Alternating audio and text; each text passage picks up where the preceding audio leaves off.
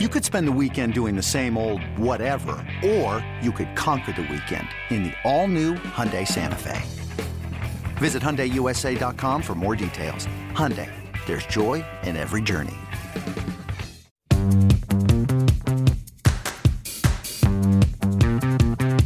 Welcome back to the MLB.com Ballpark Dimensions podcast. I'm your host, Mike Petriello, a writer and researcher for MLB.com, joined by Matt Myers, MLB.com national content editor. On today's show, we're going to talk about a wild night of baseball. Last night, Carlos Rodon threw a no-hitter, last night being Wednesday night as we are taping on Thursday morning. We're going to talk about Ronald Acuna, Corbin Burnes, Vladimir Guerrero Jr., the Red Sox, and as always, a few guys that you should know. Matt, I have to tell you, so as I said, we are recording this on Thursday morning. I almost called you last night at like 11 p.m. and said, can we just record right now? Because I was so amped by not just the Carlos Rodon no-hitter, which we'll get into in a second, but like that happened, like that ended. It was super cool. And then I flipped over to the Dodgers-Rockies game. Right after Bud Black got ejected, the Rockies are in the middle of a 26-inning scoreless streak. Justin Turner hits a home run that lands right in the guy's nachos in the front row. And like, okay, that's like a fun internet moment, except then they went to instant replay to make sure he didn't interfere. So you have this like very serious instant replay showing slow motion shots of nacho cheese exploding all the time. And I just thought to myself, this is wonderful. This is my favorite night of baseball I've had in, I can't even remember. We need to talk about it right now because I could just run through a wall. And I did. I let you sleep. I tried to go to sleep too. And here we are. Well, I wasn't sleeping. I was watching. Although, not to get too deep into how the Ballpark Dimensions sausage is made, but my wife was sleeping and I recorded in my bedroom when we record remotely, so that would have been a problem. So it's better that we're doing it now. And it's like were we together? I guess I've rewritten the start of this so many times because the other day I was like, oh, okay, rule changes in the Atlantic League. That's a good place to start. And then it was like, oh, well, Ronald Acuna is killing the ball. We should talk about that. And then I thought, oh, hey, Yermin Mercedes is hitting literally 500. No, let's talk about that. I do want to talk about those things. Carlos Rodon, wow, that was so cool. So Rodon last night, a 114-pitch no-hitter and 7 strikeouts. And here's the thing that stood out to me the most. He did not get a strikeout in the first 3 innings. Like if you were watching that game last night in the first 3 innings, he's throwing like 91, 92, and everybody's putting the ball in play. And considering his history, you know, he missed much of 2018 with a shoulder injury and then got Tommy John surgery in 2019 and came back last year as a reliever and was kind of bad and got non-tendered. And if you see him not missing bats in the first 3 innings, throwing 91, even against a weak Cleveland offense, you're probably thinking to yourself, this guy's going to get lit up. He's going to get out by the 4th inning. And he just kept throwing harder and harder and harder. And then by the 9th inning, he's throwing 98.8. He threw a fastball 98.8 miles an hour. It was his fastest pitch in 5 years, which is amazing. And there's a cool note I want to share, and this is from Lucas Apostolaris, who does some work with Baseball Prospectus. I didn't know this. Rodon's in-game velocity increase is actually common for him. He's actually, over his entire career, averaged 92.9 the first time through the order, 93.9 after that. And that is the biggest increase among active starting pitchers, which was cool. But anyway, we're going to be calling this the toe hitter from now until the end of time. I think that was so much fun to watch. Yeah, it was. And another note on that track, this is from the kind of like crazy facts about the no-hitter that Sarah Langs and Andrew Simon put together. Only 2 left-handed starters have ever thrown a pitch 98.8 miles per hour faster in the 9th inning of a game or later. CC Sabathia and James Paxton. And now Carlos Rodon. I just want to point out that last year on the podcast, Rodon came up. Okay. I wish I had the audio. And I was like, I'm still in on Rodon. And you kind of gave me like, oh yeah, that guy. Like I could feel you rolling your eyes. So I'll take this moment to gloat a little bit. He was like, I mean, I think I probably always kind of like, I want to say overrated him in my head, but I was like much more in the weeds on draft coverage when he was a draft prospect. And when he entered his junior year at North Carolina State, he was like the guy. There was like that Strasburg level of hype around him. His junior year, his draft year, he didn't turn out he had a kind of a disappointing year. He ended up being the 3rd pick in the draft. And obviously I'm not ready to call him like an ace. But it is cool to see that he's managed to appear, at least turn a career around and at least have like an amazing moment. It's kind of funny. I feel like the White Sox have cornered the market on like high draft pick, big prospect starters who go on to throw surprising no hitters. They had Philip Humber a few years ago, and now Carlos Rodon, both number 3 picks in the draft, I think. It wasn't their draft pick, but I guess you could toss Lucas Giolito in that conversation as well, because it ended up obviously not being disappointed. You mentioned that Rodon was the number 3 overall pick in 2014. I don't know what the actual worst top 2 picks in a draft were, but I'm just going to say it was that year. Brady Aiken and Tyler Kolek. That's the most cursed top 2 ever. One of my college friends, by the way, is now a college basketball writer, and he keeps tweeting about Tyler Kolek, who apparently there's a different one who plays hoops for George Mason, and it just kind of breaks my brain every time that I see it. I do want to talk about the 9th inning really quick, because I think, every no-hitter has a play. Like, I saw you yourself and some other Twitter friends tweeting about where Dwayne Wise was last night. And the play on this one was when Josh Naylor hit a ball down the line, and Jose Abreu had to dive feet first and just barely beat him. And there's 2 things I want to say about this. First of all, I'm so happy it was a clear play.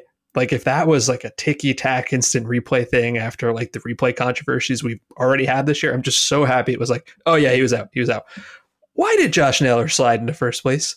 What? But 2 things, actually. First of all, even if he did slide, if he'd reached out with his leading hand, he's probably safe, but he didn't. Like, he let that hand go past the bag and tried to reach out with the other hand. Why did you slide? Why? Just run. Like, that's like there's no hitters, 95%, 98% Carlos Rodon, and 2% Josh Naylor, I guess. Yeah. As they were pointing out on the broadcast, like his right arm was like farther ahead than his left arm. So it was almost like if he actually just like if he had actually touched the base with his right arm, he would have been safe. I was glad the no-hitter didn't end on that. It was a really I was impressed with the poise that Jose Abreu made in converting the play. The play for me up until that point was in the bottom of the 7th when Jose Ramirez hit a line drive to deep left field, and like Andrew Vaughn was out in left field. Andrew Vaughn, who's barely ever played any left field in his life, and I was like, oh, that's a hit. And he I'm impressed. He just it was hit kind of right at him, but it's like the kind of ball like you could, if you're not an experienced outfielder, you might freeze on, and he made the play. I was also kind of shocked that they didn't take him out of the game and they kept Andrew Vaughn. Everyone was talking about how amazing it was that he threw the no-hitter with Zach Collins behind the plate, because Zach Collins has gotten like a lot of grief for maybe not being a good defensive catcher. I was more impressed he threw a no-hitter with Andrew Vaughn in left field. Yeah, I was wondering, like, you mentioned it this morning, like, do they not have any other outfielders? And it's like, well, Adam Engel is very good if he's hurt. Larry Garcia was actually playing shortstop because Tim Anderson wasn't available, but they had Nick Williams on the bench, and Nick Williams is no great shakes, but he's better than Andrew Vaughn. And then like 20 minutes ago, they DFA'd him. So like 2 days after hitting 5th, he got DFA'd, and you probably remember this better than I do. Didn't the Mets DFA like Mike Karp the day after he hit cleanup one day a bunch of years ago? Because that's what I remember. I want to talk for a second about what this might mean for Chicago going forward, because yes, this is like an amazing achievement for Carlos Rodon, but in his first start against Seattle, he had 5 shutout innings. So he's thrown 14 scoreless innings so far, and his velocity is up to 95.2 miles an hour. That is a career high even before he got hurt. There was a good article over the spring where he'd worked with new pitching coach Ethan Katz on his mechanics and cleaning up his lower half and whatever. And you probably remember when we talked about the White Sox coming into the season, the thing that concerned me the most was rotation depth, right? Like, Giolito's great. I really like Lance Lynn. Dallas Keuchel's, perfectly good at what he does. And then after that, I was like, I don't trust Dylan Cease. I don't know what you got out of Michael Kopech. Like, oh, wow, Ronaldo Lopez is still kicking around. I was like super concerned about their rotation depth.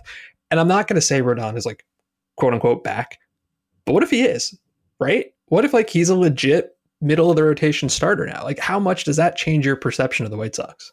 It certainly helps balance out some of like the early season disappointment of losing Eloy Jimenez for the season. Basically, maybe I guess he could be back at the end, and the fact that I will admit that one prediction I might be wrong on is my return to dominance by Yohan Moncada, who has not really looked very good thus far. Still a lot of swing and miss in his game, so there's definitely some reasons to, especially on the offensive side, to push the pause button on the White Sox hype train. But if Rodon is coming in, as you said, and like we're not saying he's an ace. If it's just like, hey, this guy's like a reliable number 3 starter, that changes the equation for this team a fair amount.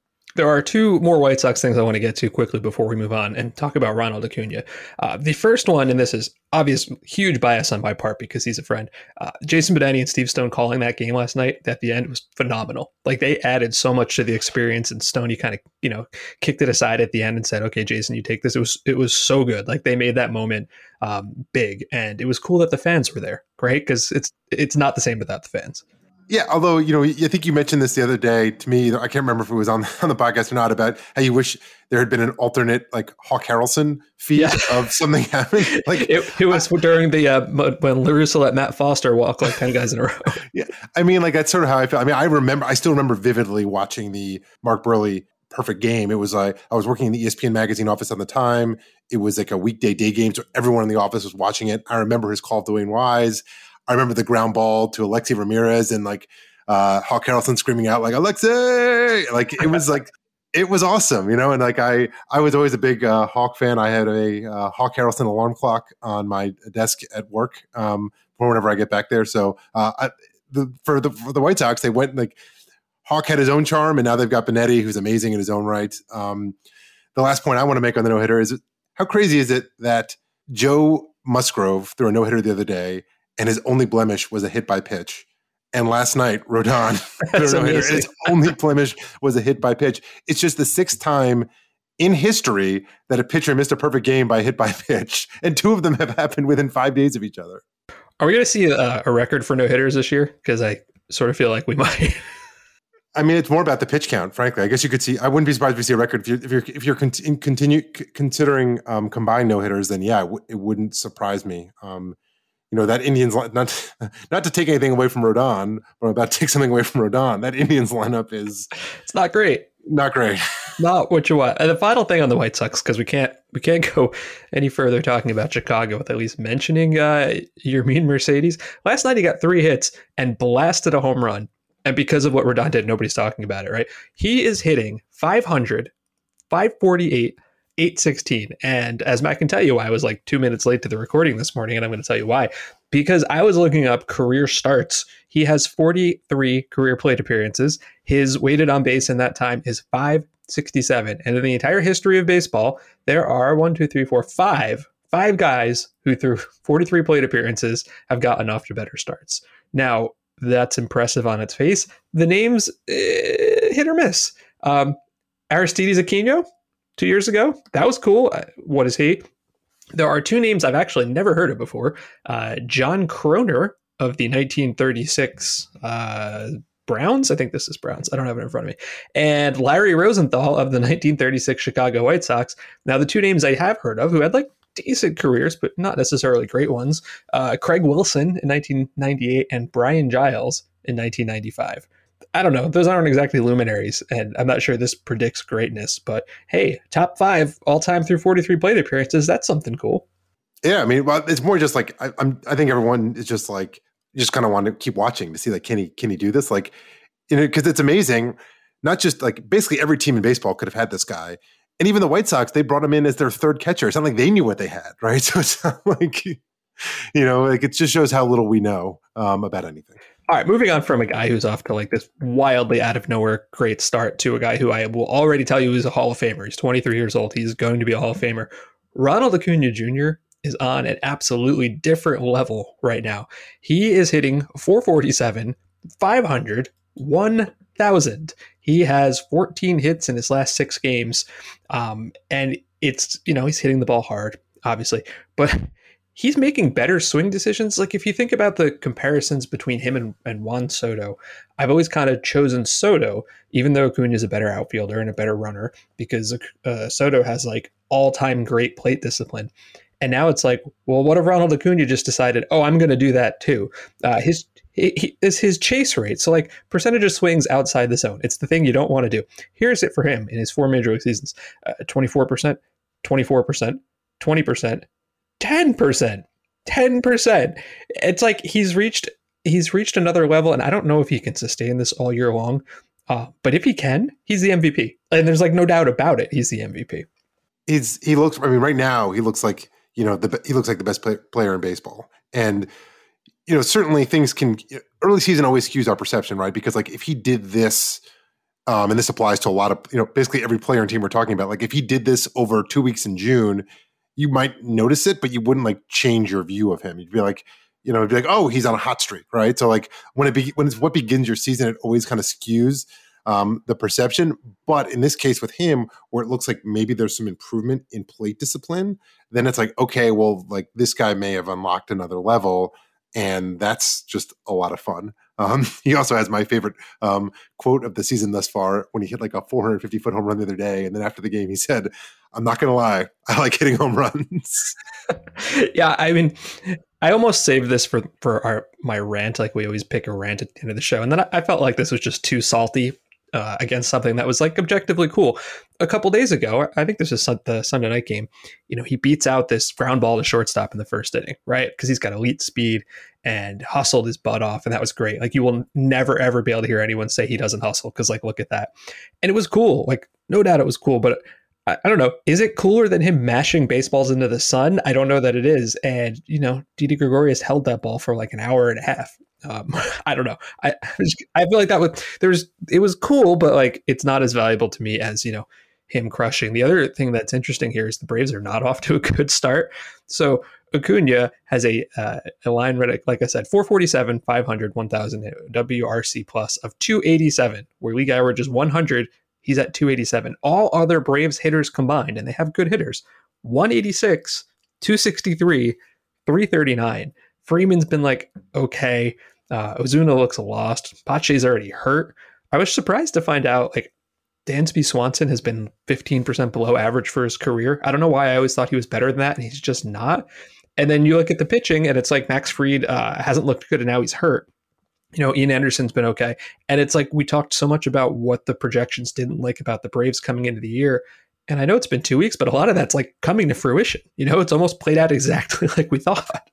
It's been a weird year for them, right? They started out 0-4, then they won 4 straight games, and now they've lost 4 straight games. This 4-game losing streak began with the we've had 2 toe incidents in baseball this week. There was the Rodon perfect game lost by a hit by pitch on a toe, and that instant replay on Sunday night. I'm curious to hear your thought on that replay. You can accuse me of being a company man. I actually thought that was like replay kind of working. Like it took like a bunch of different. Yes, I think that like Alex Bohm's foot didn't touch the plate, but it took like 7 different angles before you could feel that definitively. And based on the standard of only overturn it if it's obvious, I didn't think that was so egregious by the way the replay system is set up. Now, if you want to say the replay system should be the replay officials should just make their own decision and not take into account what the calls on the field, that's a different discussion. But based on the way the rules are written, I actually didn't think it was that egregious. Matt, did he touch the plate? I don't think so. No, he did not touch the plate. That's all I need to know. I agree with you if you want to say like, yes, it was called by the letter of the law and the law is maybe faulty. That's fine. I'll buy that. But come on, he did not touch the plate. That is a rough way to lose a game there. Oh, there's no question it's a rough way to lose a game, but it's not like people haven't been losing games on missed calls for eternity. So it's. I guess maybe because it was Sunday Night Baseball and it was like the only game that the baseball world was watching. I feel like that like heightened the criticism of the play. I feel like if that happened on a Tuesday night with like 15 games going on at once, it would have gotten like a fraction of the attention. I agree with you. Obviously, you know what I liked about that play is that they challenged Marcell Ozuna like he wasn't even out there, because we've been talking for years about how weak his arm is, and I think it was 230 feet deep. I don't have it right in front of me. But that is an obscenely short sac fly to tag up on. You don't do that if it's to Acuna, who's got a cannon. You don't do that to Pache, who's got a cannon. But to Ozuna, I mean, his throw was like 77 miles an hour. And did he get him? Yeah, I guess he technically got him. But, good on the Phillies for making that challenge with like Roman Quinn coming up, because Ozuna can't throw. And I don't think third base coaches are aggressive enough. I loved the decision.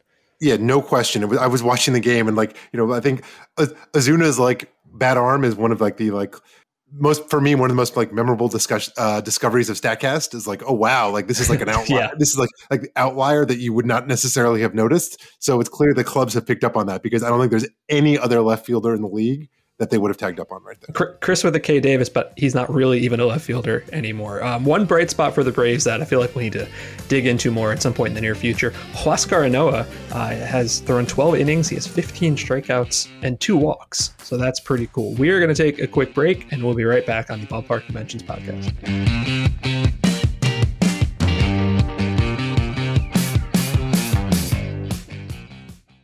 Talking about erectile dysfunction isn't easy. Usually we just brush it off or blame ourselves, saying things like, I lost my mojo. Or we avoid it altogether with excuses like, I had a long day at work, or sorry, honey, I'm just not feeling it.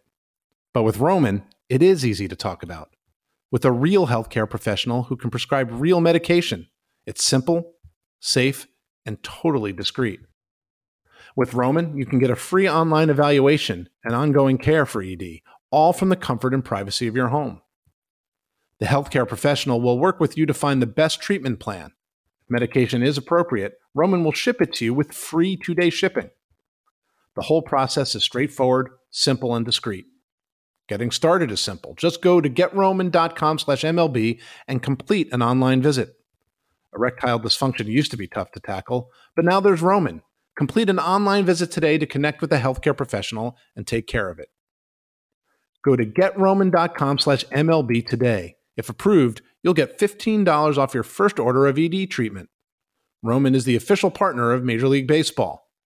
That's GetRoman.com/MLB. GetRoman.com/MLB.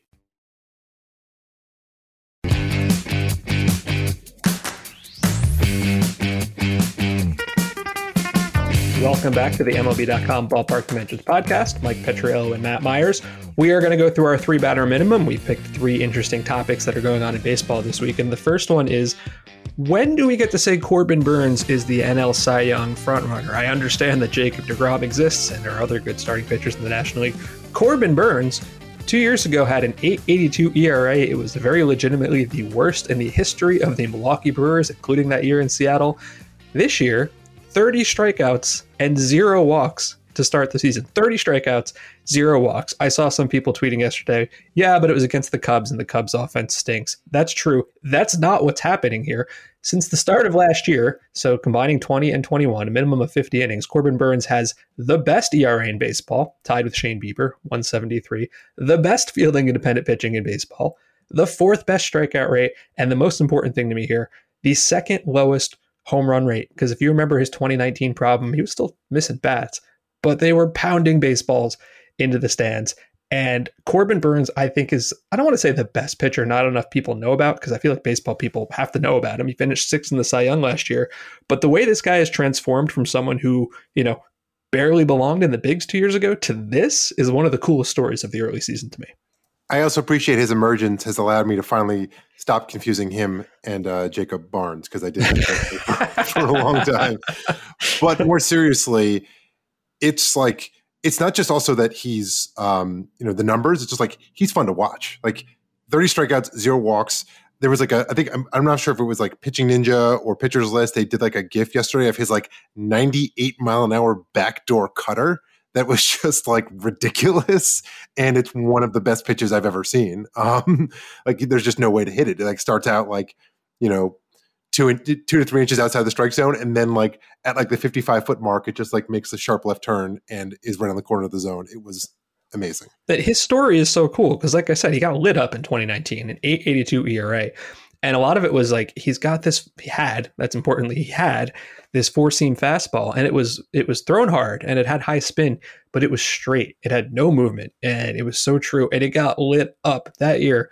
425 average and 823 slugging on his 4-seam fastball. So I went back to the start of the pitch tracking era in 2008, and I sorted all the 4-seam fastballs by weighted on base against to try to find the worst. His wasn't the worst.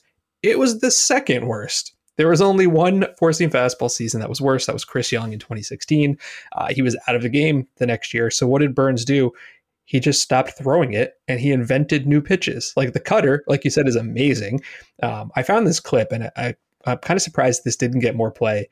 This was after I guess it was spring training last year, right? So, he's coming off this horrible year, and he's talking to Adam McAlvey, who's our beat writer for the Brewers. And there's a video where he's like, yeah, I think the slider is one of the best pitches in baseball. And it's like, he just had an 8.82 ERA. And you know what? He was right. Like the slider, even in that terrible year, had the highest whiff rate of any slider in baseball. And I just think it's a cool story where how many Corbin Burnses over the years in history have been lost because you post a year like that and maybe the next year you're in the Western League, and they saw, a lot to like about him.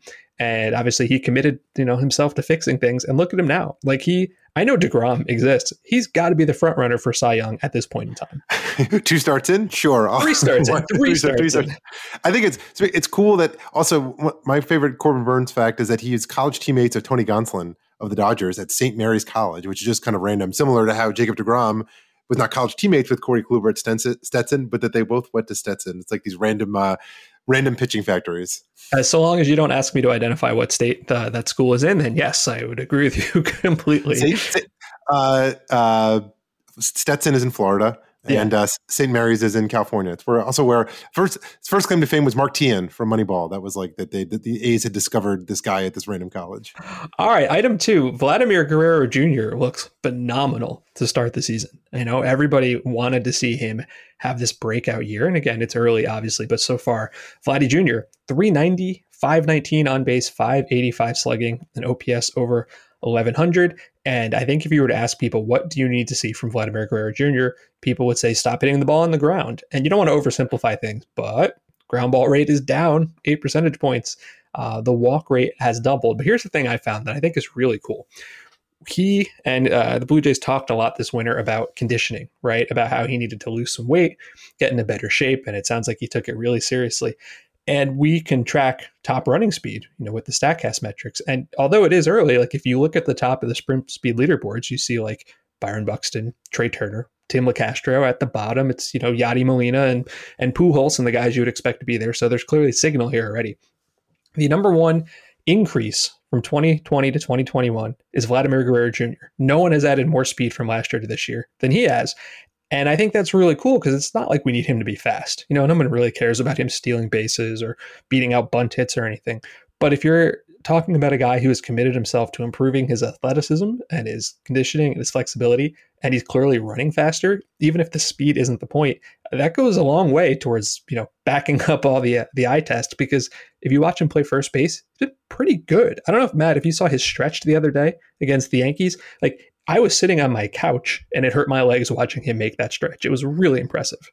I know exactly the player you're talking about. I agree with you. The speed is a great indicator of just like general, fitness and taking care of like what people said was the biggest, one of the big concerns with him. It's exciting to see his, I don't know, I guess breakout is the right word, or like what appears to be a breakout. The other thing I want to mention about the Blue Jays is, in the preseason, we talked a lot about how Dunedin would play and that like the right center field gap at Dunedin would lead to a lot of like surprising home runs. I don't know if you saw Bo Bichette's walk-off home run yesterday. Yeah. And that was like, granted, it's no less, I guess it's no less silly than some of like the right field home runs to Yankee Stadium.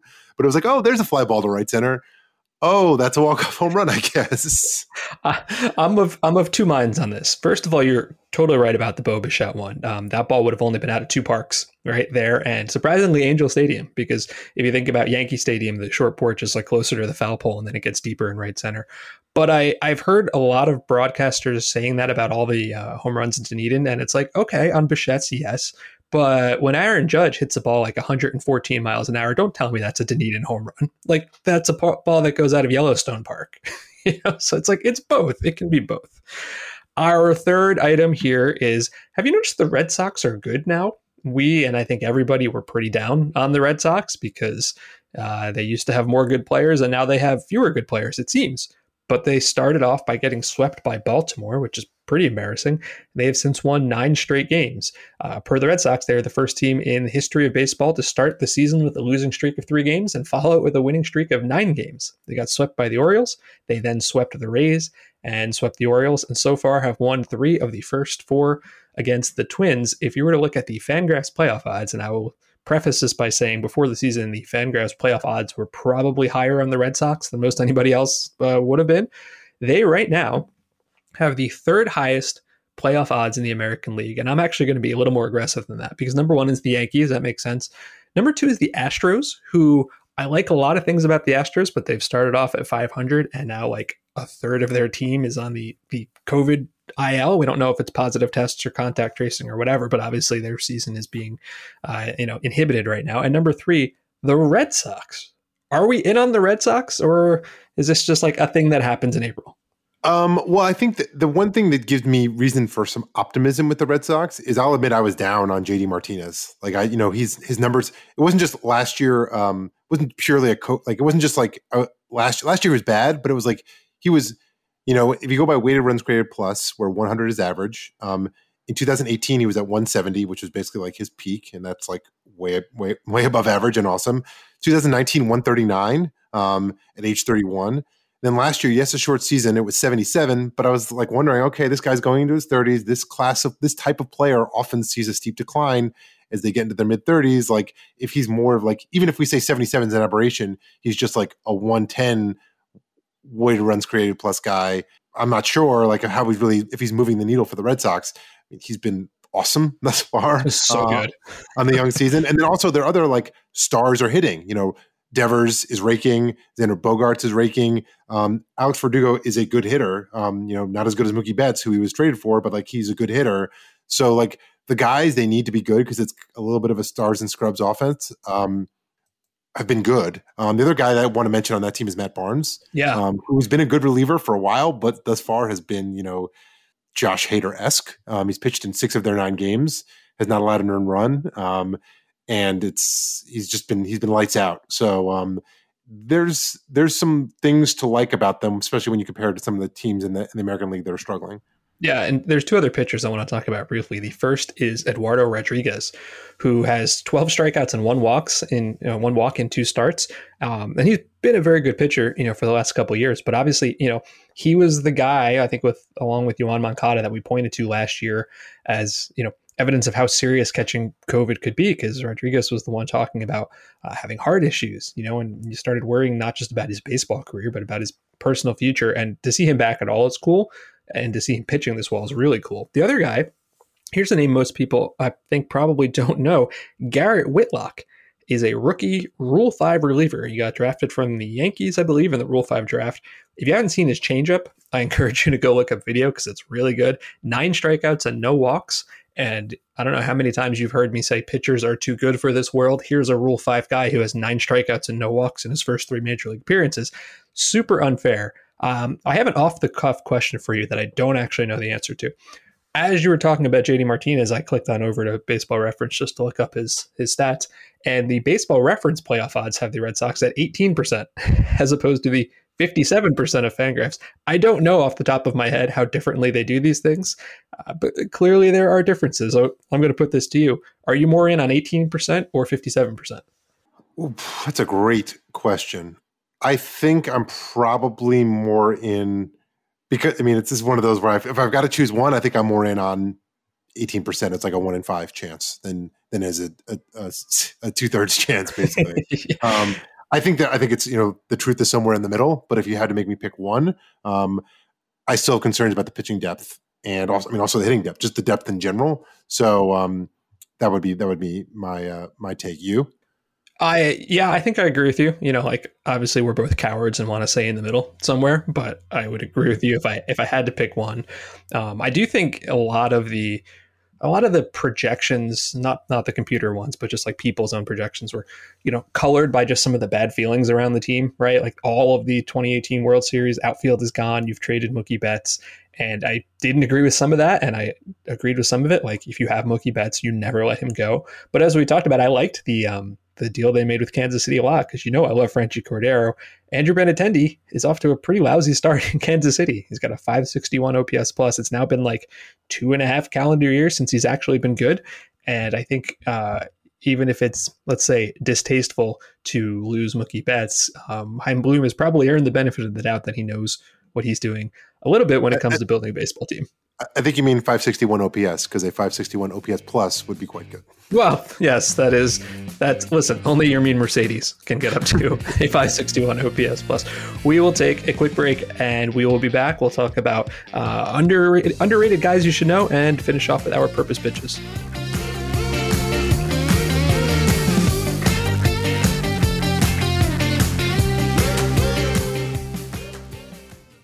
This past year has shown us that without your health, you have nothing. If you're not well, you can't work, look after yourself, or take care of your family. You can't enjoy the life you've worked so hard to build. That's why you need to prioritize taking care of your long-term health today, before it goes from good to bad to worse. So invest in your long-term health with Forward. Forward is intelligent medicine with a personal touch. Their doctors are dedicated to catching top killers like cancer and heart disease early before it's too late. And catching them early could save you tens of thousands of dollars in the long run. Everyone's health history is different, which is why Forward doctors personalize a health plan with you, based on your genetics, lifestyle, and biometrics to achieve long-term results and ensure nothing gets missed. It's time to invest in a doctor that's invested in you. Go to GoForward.com today to protect your future health. That's GoForward.com. GoForward.com.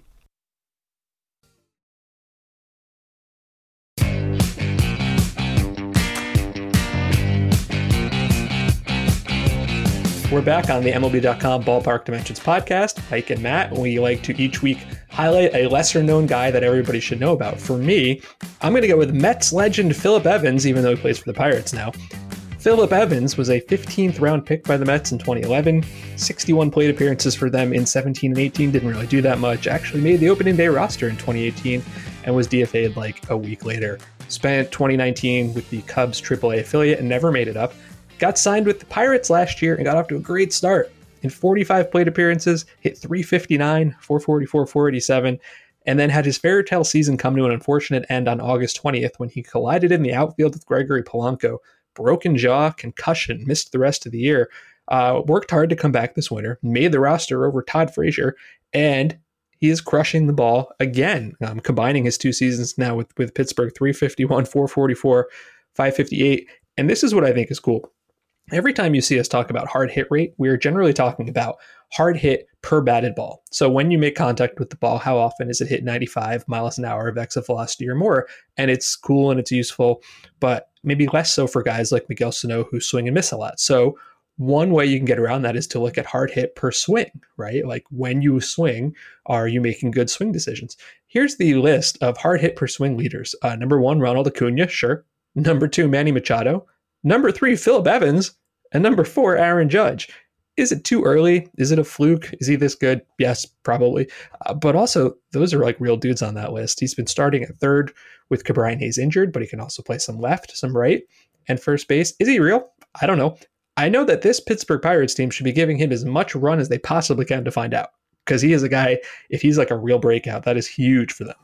Yeah, no question. He's he's on the old side, right? He's been around forever. As you said, drafted in 2011. And he was like kind of a prospect for a bit. He was like, I think he was a second baseman earlier in his career. And he was like a second baseman with Pop. And that was like kind of his profile, and like never really put it together. But like, this is interesting. And like, the thing is with a team like the Pirates, it's like, is this guy part of the next like contending Pirates team? Probably not. But like, if he turns out to be good, like, those are good problems to have. You can sort of like figure that out. So I'm imagining he's, if he stays healthy, I imagine he's going to be in the lineup, for 140 games this year, and we'll see where things stand at the come September. Yeah, I'll give you he's a little bit on the older side, but he's only 28. And if I think about other later career breakout guys, Max Muncy was 27 when he had his first big year for the Dodgers. So there's time if this is really a thing. I think there's time for him. I think it's more about like how it aligns with like what the Pirates are doing. But like, again, it's like a good problem to have. Like if it turns out he's good, you'll figure, they'll figure it out. Well, he'll be 50 by the next time they're in the playoffs, so it's not going to matter. Let's be nice now, Mike. Everyone's in a good mood today. Let's I'm sorry.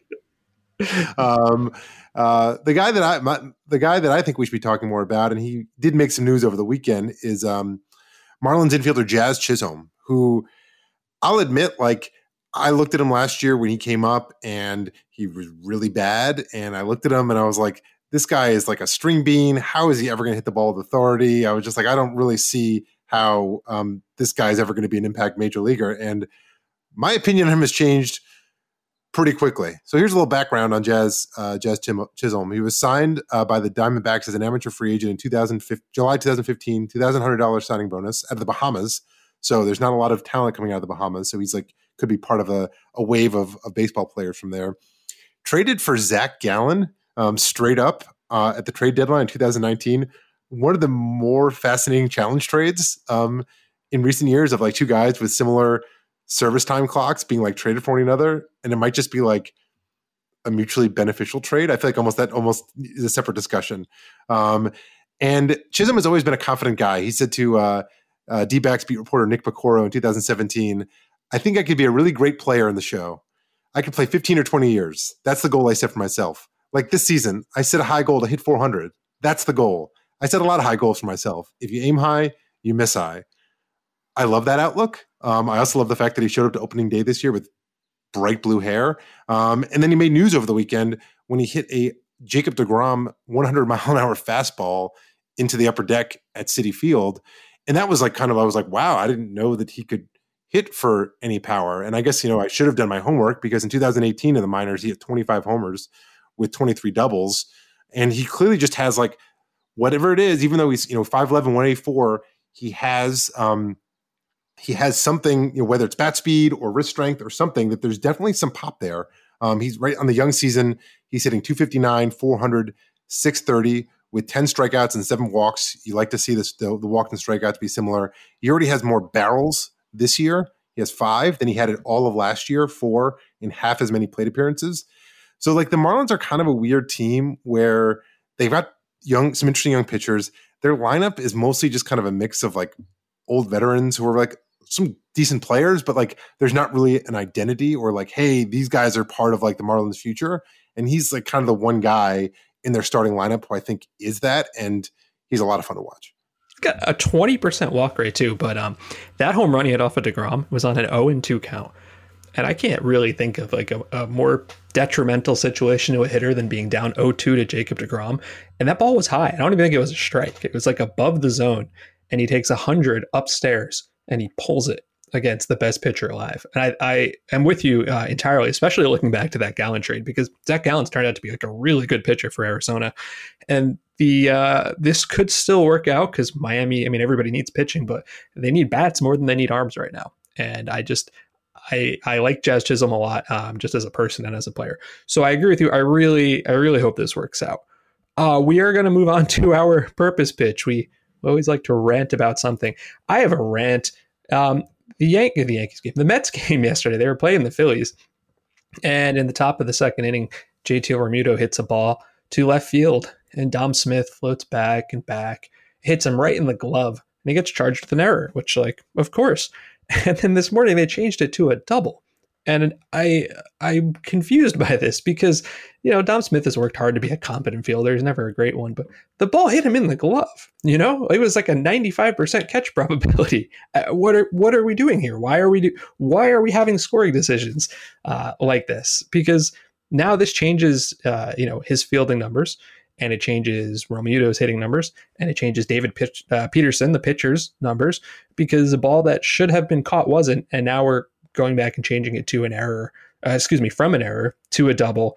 And I don't know, it probably bothers me more than I should. And I just think we should ban official scorers. That's my hot take for the day. I don't think you agree with that one. I agree strongly. I've been on the ban the error train for the bandwagon for a long time. I think the errors, it's like one of like the from reading Bill James that has stuck with me most, the idea that like to make an error, you have to do something right, which is get to the ball. Yeah. And there's so much bad defense that happens that involves you not getting to the ball, and yet you can't make an error on a play you don't get to. And the fact that earned runs have become the measure by which we measure pitchers as opposed to just RA. It really should be RA as opposed to ERA, because there's so much else that goes into good and bad defense than just like, did you muff a ball that you got your glove on? So I'm with you. Ban them. At least ban errors. There was the old Brian Kenny kill the win. Yeah, I'd much rather kill the error than kill the win. Well, Brian plays that too. He plays this game, hit or error on the air, and he'll just like run a clip and make all the panelists guess what it is or should be. So I agree with you on that.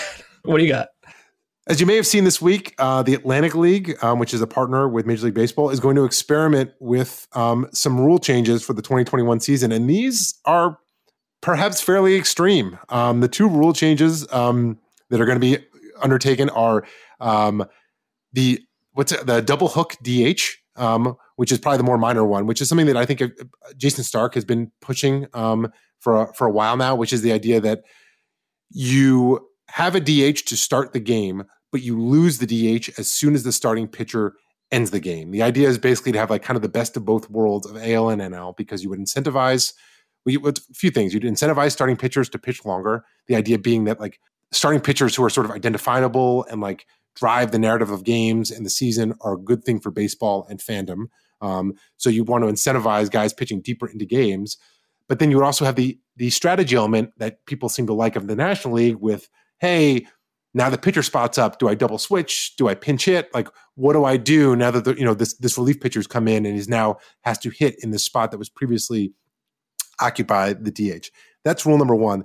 The second one, which is only going to happen in the second half of the season because they want to be able to compare first half to second half, is they are going to move the pitcher's rubber back a foot. So instead of being 60 feet 6 inches, it is going to be 61 feet 6 inches. I think this is awesome. I think this is exactly the type of experiments that we should be trying. And I give the Atlantic League and the MLB a ton of credit for trying to do this, because like we won't know unless we try. And like this is exactly the kind of environment we should be trying these things. There's more I kind of want to say about this, but I want to get your kind of overall take on these things first. I liked the double hook idea a lot more a year ago. Like when I first heard it, I thought it was a really interesting idea to add strategy. But now I've changed my mind. I'm kind of over making it complicated, and let's just have a DH and be done with it. You know, like if we really don't want to argue about should pitchers hit or should DHs hit, then just don't let pitchers hit and have an 8-man lineup and let Mike Trout get more plate appearances. You know, I think the double hook is a really interesting and cool idea, but I'm not sure it's worth the added complexity. So far as moving the mound back, listen, you know I am constantly in favor of making things harder for pitchers. I truly believe that if we did nothing, like if the sport just did nothing and let everything play out naturally, so right now we're at a 24.5% strikeout rate. I think by 2030, we would get up to like a 30% strikeout rate. I don't think that this is going to stop unless you do something. So the idea of changes, I don't know if I like these changes, but the idea of trying things, 100%, I'm all in. Anybody who says the game's never been changed, leave it alone. No, you're completely wrong about that. It's so false. Like the game has changed in terms of rules, right? Like the DH exists now.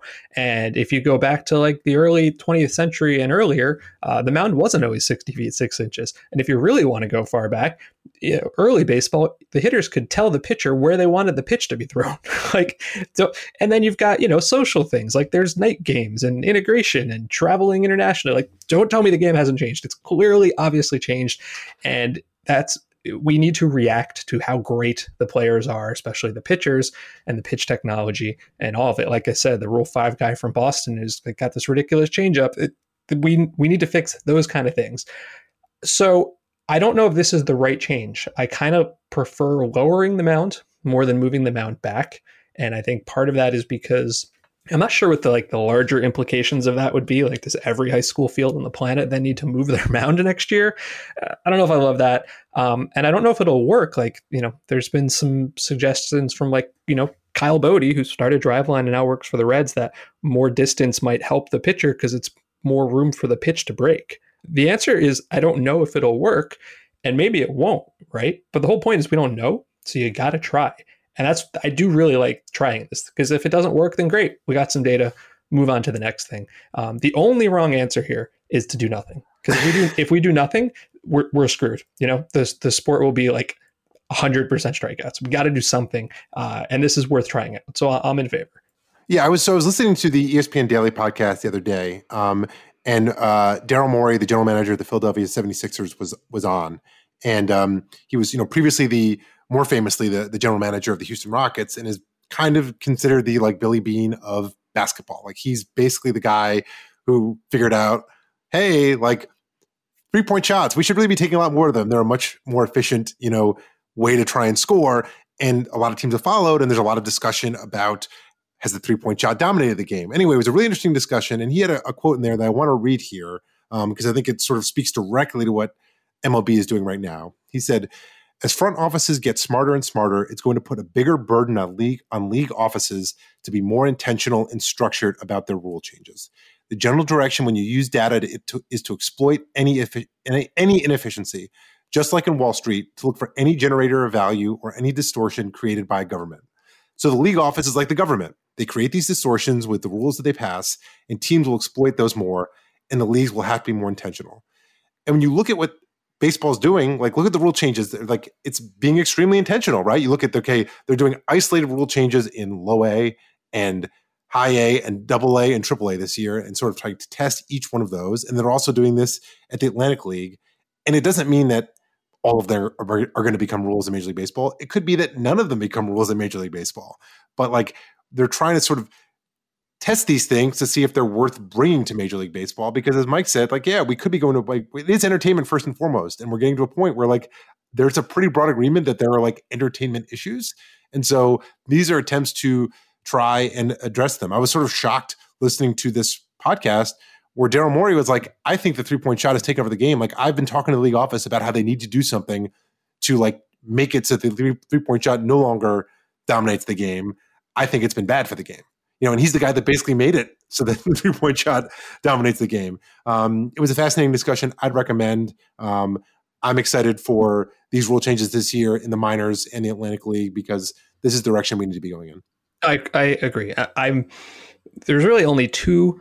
Well, let me step back on that for a second. There's been one very bad argument. Like I said, people who are against change for the sake of change, right? Because look at other sports have made changes too. You know, the NFL put in the 2-point conversion, right? Like every sport, hockey, they kind of outlawed the left wing lock, which is like, you know, the neutral zone trap sort of thing that really killed interest in hockey like 10 years ago because it got super boring. Like changes have always been made. The only half decent argument I've heard made against this is that it maybe stinks a little bit for the guys in the league who are now sort of guinea pigs for this. And, you know, if they're trying to get back into affiliated ball, are they playing a different version of the sport? So I'll hear that.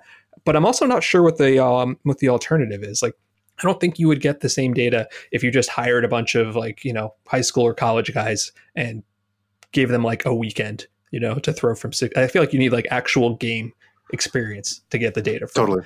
And I think that's why you need it. That's why it's great to split it in season, because generally I hate in-season changes. But in this case, it makes sense because now you can compare guys to themselves, right? Like, you're not hypothetically comparing, you know, Jacob deGrom to Tommy Malone. You're comparing Jacob deGrom from 60 feet 6 inches to himself at 61 feet. And that's exactly how these experiments need to work. So I'm in, and I am really excited to see what happens. That will do it for this week's podcast. Don't miss an episode by subscribing on Apple Podcasts, Spotify, or wherever you get your podcasts. If you're enjoying the show or have any suggestions, leave us a rating and a review. Thanks for listening to the Ballpark Dimensions podcast. We will see you next week.